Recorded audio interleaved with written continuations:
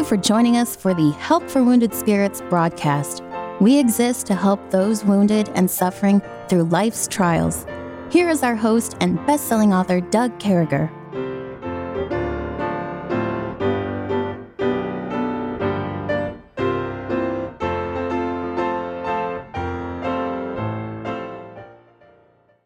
Great to be back with you, folks. I hope that this finds you well. Kevin, hope that this finds you well. He's still sitting there in Milwaukee, Wisconsin. We're not going to be able to say that next time. Probably next time you hear us speak, we'll be speaking together at Camp Joy in Whitewater, Wisconsin. By the time you heard that, we've been through this, and we're leaving the Monday after you hear this. We're starting a camp in Bemidji, Minnesota, and we want you to be part of it. Get a hold of us. It's up there by the Canadian border, just a short country drive from anywhere in the United States of America. So you'll see Kevin, you'll be driving down the road and you'll see a big coach heading down there. So Kevin, when do you expect to head over to Bemidji? You know, and I was just now thinking, I forgot to mention that after Camp Joy, I'll be coming back one day to Milwaukee for a TV interview. Amen. On VCY America, the chapter leader, which is the pastor of the church, is hosting the Wounded Spirits here in Milwaukee. But anyway, that'll be good. But I'm headed to Bemidji. Lord willing, so my mother's having a little bit of struggle, so we'll see how that goes. But the plan is to arrive in Bemidji probably the Friday before, if I can, and then be coming from Superior, Wisconsin, down to Bemidji, and I think it's an easy one-day drive. And I might be stopping and seeing someone that wants to start a chapter up there. Oh, praise be to God. And old Superior, Wisconsin, man, I've actually been there. And all these cool places. God's so good to those of us who travel in the ministry. He lets us see these cool places and do things. And so as we move along, we've increased the difficulty a little bit, but I got to tell you, Kevin's been nailing them. So here we are on a Thursday. He's got 2 of the first 3 right. And I'm going to tell you, he's going to nail this one too, I believe. What was Daniel's punishment for praying when it was not allowed? They tossed him in the old den of lions. There it is, folks. I'm telling you, we are now 3 out of 4. So it's starting to happen. Good things are happening.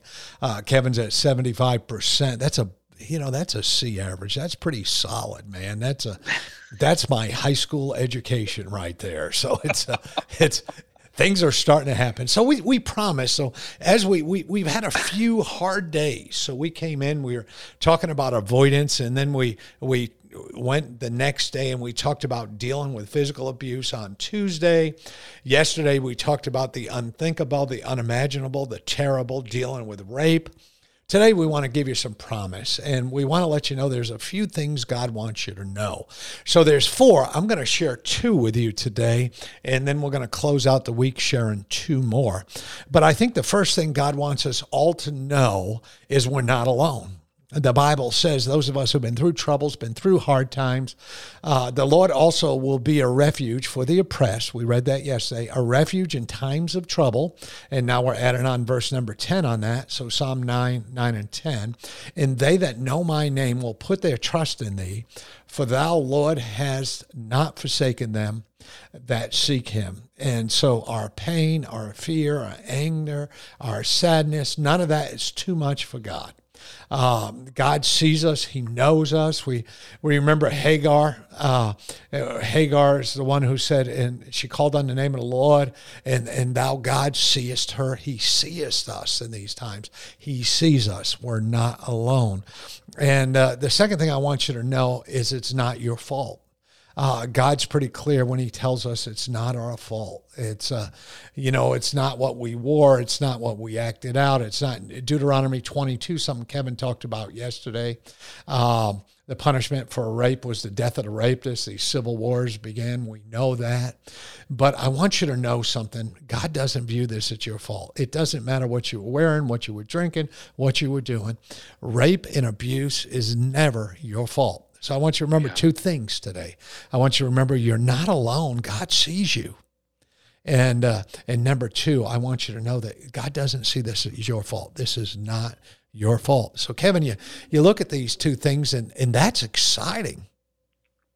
Yeah, boy, the fact that you're never alone, right? That was the first one. And loneliness and being set up in a excuse me, in a situation where you are just hopelessly, isolated, where you just feel like, yeah, no one understands, nobody cares. If I did tell someone, they're not going to get it.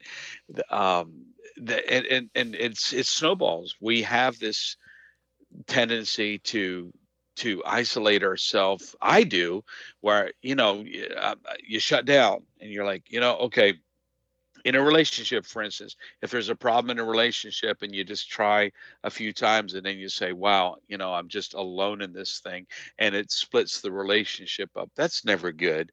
And so, to the need to communicate is just so vital. But if we just, number one, recognize we are never alone. God, the Bible says he was afflicted in all their affliction. And the Lord is a very present help in time of trouble. Present means he is right there. In fact, in the New Testament, in John 14, 15, and 16, over and over, Christ said, I am sending a comforter. So whereas I've been physically with you, you've not been alone. The comforter is going to come in lieu of that, and he's going to be inside of you, and it's going to be better yet. And you're going to be more victorious because of that connection to him. So yeah, the fact that we've got this, it says, comforter, that's one called alongside to help, a paraclete. So he is coming, he is right there to say, you know what, it'll be all right, kind of grab your shoulder and say, stop, you don't need to do this, or to, kind of brush your hair, so to speak, and say, you're going to be fine. I know you're all ate up.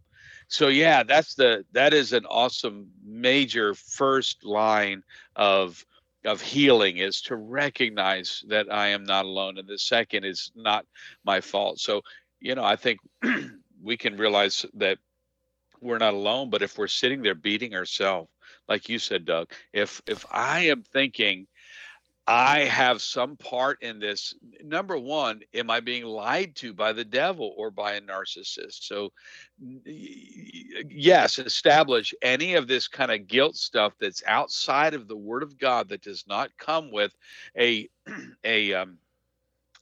attraction to Jesus Christ, to come unto him with that burden and offload it. When I feel guilt from Jesus Christ, it's a guilt of being loved, and I'm being stupid to not offload that thing. That's conviction. But condemnation that comes from Satan is, on the contrary, with a feeling of there's no hope again.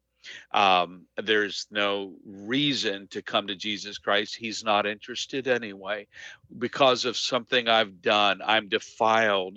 I've been humbled, like it says in rape. In the scripture, it says he hath humbled her. So I have been so humiliated by what I went through. I'm so bad off. Why go to him? So no, stop beating yourself. I'm so aware from my own life, Doug, from some traumas that I've been through, of beating myself so many times, that it took God to come to me and say, stop that. I am for you. I'm not mad at you. I'm glad you're willing to own things, but you're not owning the right thing here. Own this, that I own you, and allow me to have my way, and that will be all that's necessary. Have thine own way, Lord. Have thine own way. You be the potter, I'll be the clay. But I was thinking, too, that first thing, I love Psalm 23. Yea, though I walk through the valley of the shadow of death, I will fear no evil, for thou art with me. Folks, whatever shadow we're in, the shadow of abuse, the shadow of death, the worst shadows of them all, God is with us at any time in our life. God is with us. Rest in that. Be happy about that. We've mentioned over and over again, we're in his hand and nobody can get us out. We find ourselves in a new chapter today as we continue on with the life of Christ. We're in John chapter 11, verses 1 through 6. Now a certain man was sick named Lazarus of Bethany, the town of Mary and her sister Martha. And it was Mary, and whenever you hear me say Martha, that's a New England for Martha. I just want to share that with you.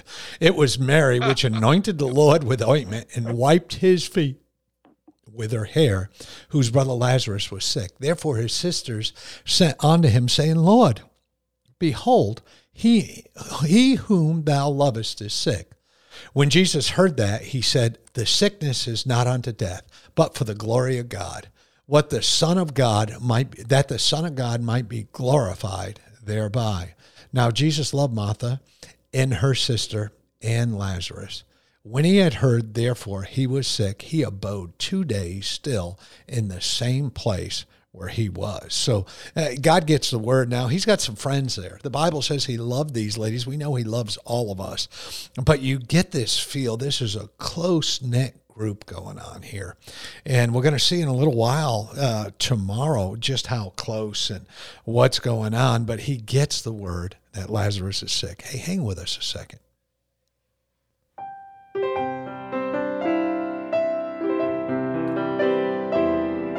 Doug will return shortly. Meanwhile, you're hearing this music while radio stations are identifying themselves and broadcasting advertisements.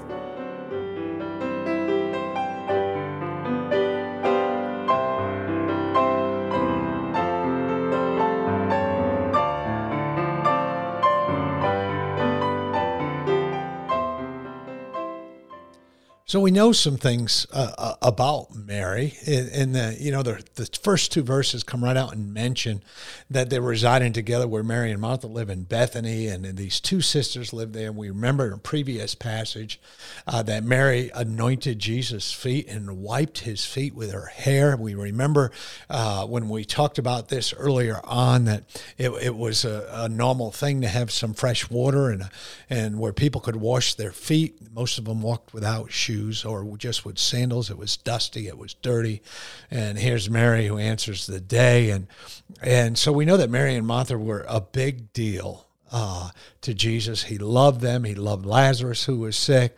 But the response here when he hears that Lazarus is sick is he goes on, and I love this. And when he heard, therefore, he was sick, he abode, he stayed there. But remember verse 4.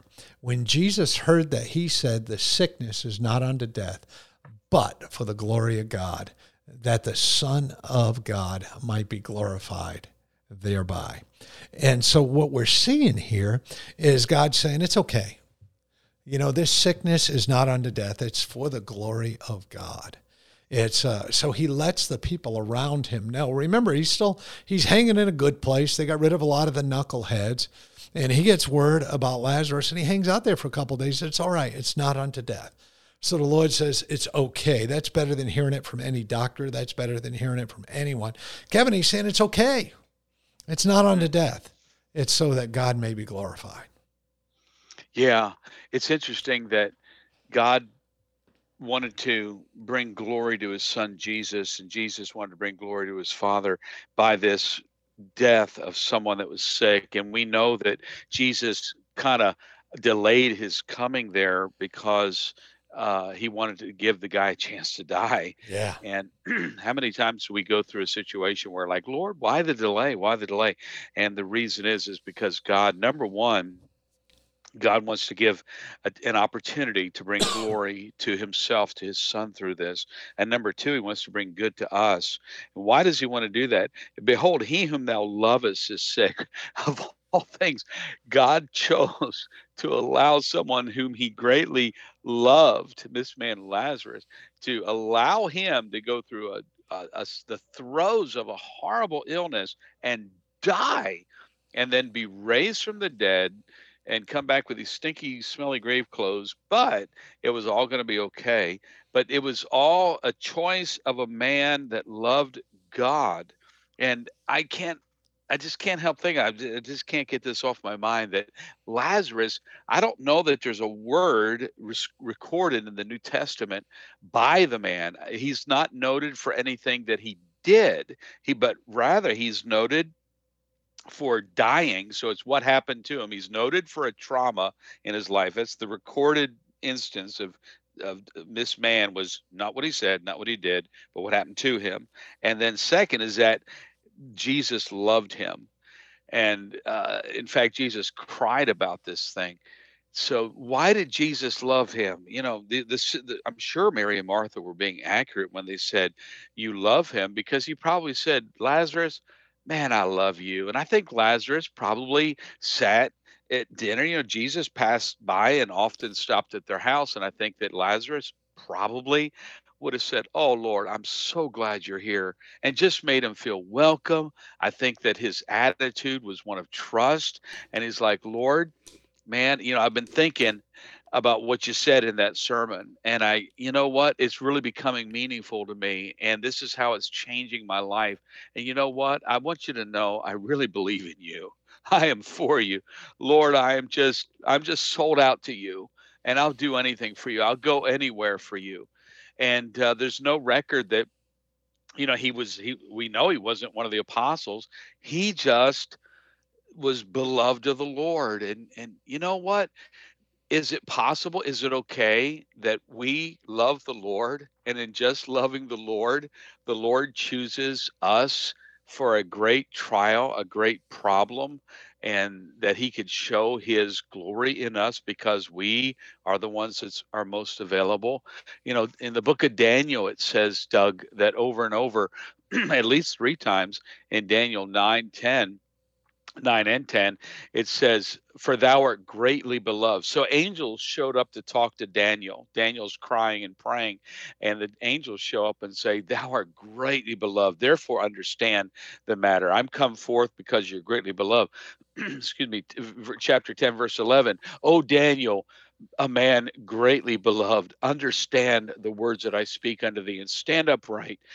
Excuse me, Daniel 9 or 10:19, and said, O man greatly beloved, fear not, peace be unto thee, be strong, yea, be strong. And when he had spoken unto me, I was strengthened. And he said, let my Lord speak, for thou hast strengthened me. So Lazarus was like Daniel in that Daniel was the one that was tuned in and sensitive. And when God wanted to do some special things, if you remember, Daniel was a captive. Yeah. Daniel was thrown into the lion's den. That was today's question. Daniel was chosen to suffer. I will show thee how great things thou must suffer for my sake, God told Paul. And so I want to love the Lord. I want to trust him better than I do.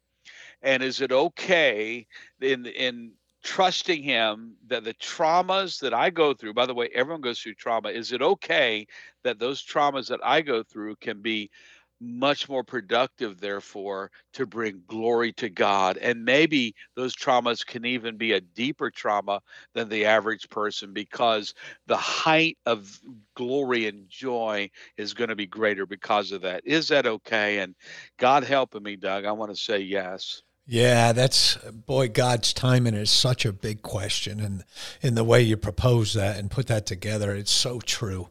Trusting in God's timing, even when it doesn't make sense to us, even when we see it as bringing terrible hurt to us, but trusting in God's timing is so significant and so important. It's part of that whole picture. He's God, I'm not. And just letting God be God. And then the glory that comes from suffering. Just taking on where you were going, brother, there's so much glory. There's a ministry of pain. There really is. Those of us who suffer from pain. And when you get older, it's real, folks. I don't want to misrepresent you. I remember I had been in a bad helicopter accident. I'd been hurt in a rescue kind of training mission. And I remember I said, this isn't that bad. And I remember the doctor saying, wait till you're 50. Wait till you're 60. And as we get older, boy, those pains show up a little bit. And Kevin will tell you, it takes a little minute, a few minutes when you get out of bed in the morning to get the head clear a little bit, and you work your way over to the ibuprofen bottle, and you stretch as best you can. But a cup of caffeine. Yeah. Then the caffeine comes, you inject the medicine of caffeine. And but I'll tell you, there's glory in that. There's glory in suffering. There's glory in having unwavering faith in the middle of that. There's glory in trusting in Jesus' love. There's glory in trusting in God's plan. There's glory in all this. And so as we read this, it comes to mind, well, he loved Mary, he loved Martha, he loved Lazarus, he loves you too. And he especially loves, right? He talks about those people who accepted him, his sheep, as being obedient to him, recognizing him, loving him, trusting him. Folks, you're in the inner circle. And so when you get in that inner circle and you're saved, because God allows everybody, his arms are open wide. He's an open door. Trust God's timing. Trust in the suffering to bring God glory. Be faithful. Have unwavering faith for God. Trust in his love. And folks, the hardest thing ever, trust in his plan for your entire life. There's going to be knuckleheads that come and go in your life, but God never goes anywhere. So if your day's going bad today, just write down, God never goes anywhere. Rejoice in that. Celebrate that, because God, he wants you to. He wants you to have joy. He wants you to rejoice evermore. And so hang in there, folks. We really do love you. We look forward to you coming back in the morning. We've got a tough question for Kevin. And hey, when you go out today, wear that smile that only God can give you. Thank you for listening to our broadcast. At Help for Wounded Spirits, we believe the Bible and place great importance on you having a personal relationship with your Lord and Savior. The Bible delivers a clear and simple message of salvation, outlining how you can begin your personal relationship now. First, recognize that you are a sinner, as all have sinned and come short of the glory of God. Second, understand that there is a cost to our sin, as the wages of sin is death. Third, realize that Jesus alone paid that price. To receive salvation, simply ask the Lord to save you in Jesus' name, while believing in your heart that he alone can save you, and he will. If we can help you with your salvation or to direct you to a local church, please do not hesitate to contact us. For additional helpful resources, including our new TV series, more information, or to donate and support this crucial ministry, please visit us at woundedspirits.com. May God bless you.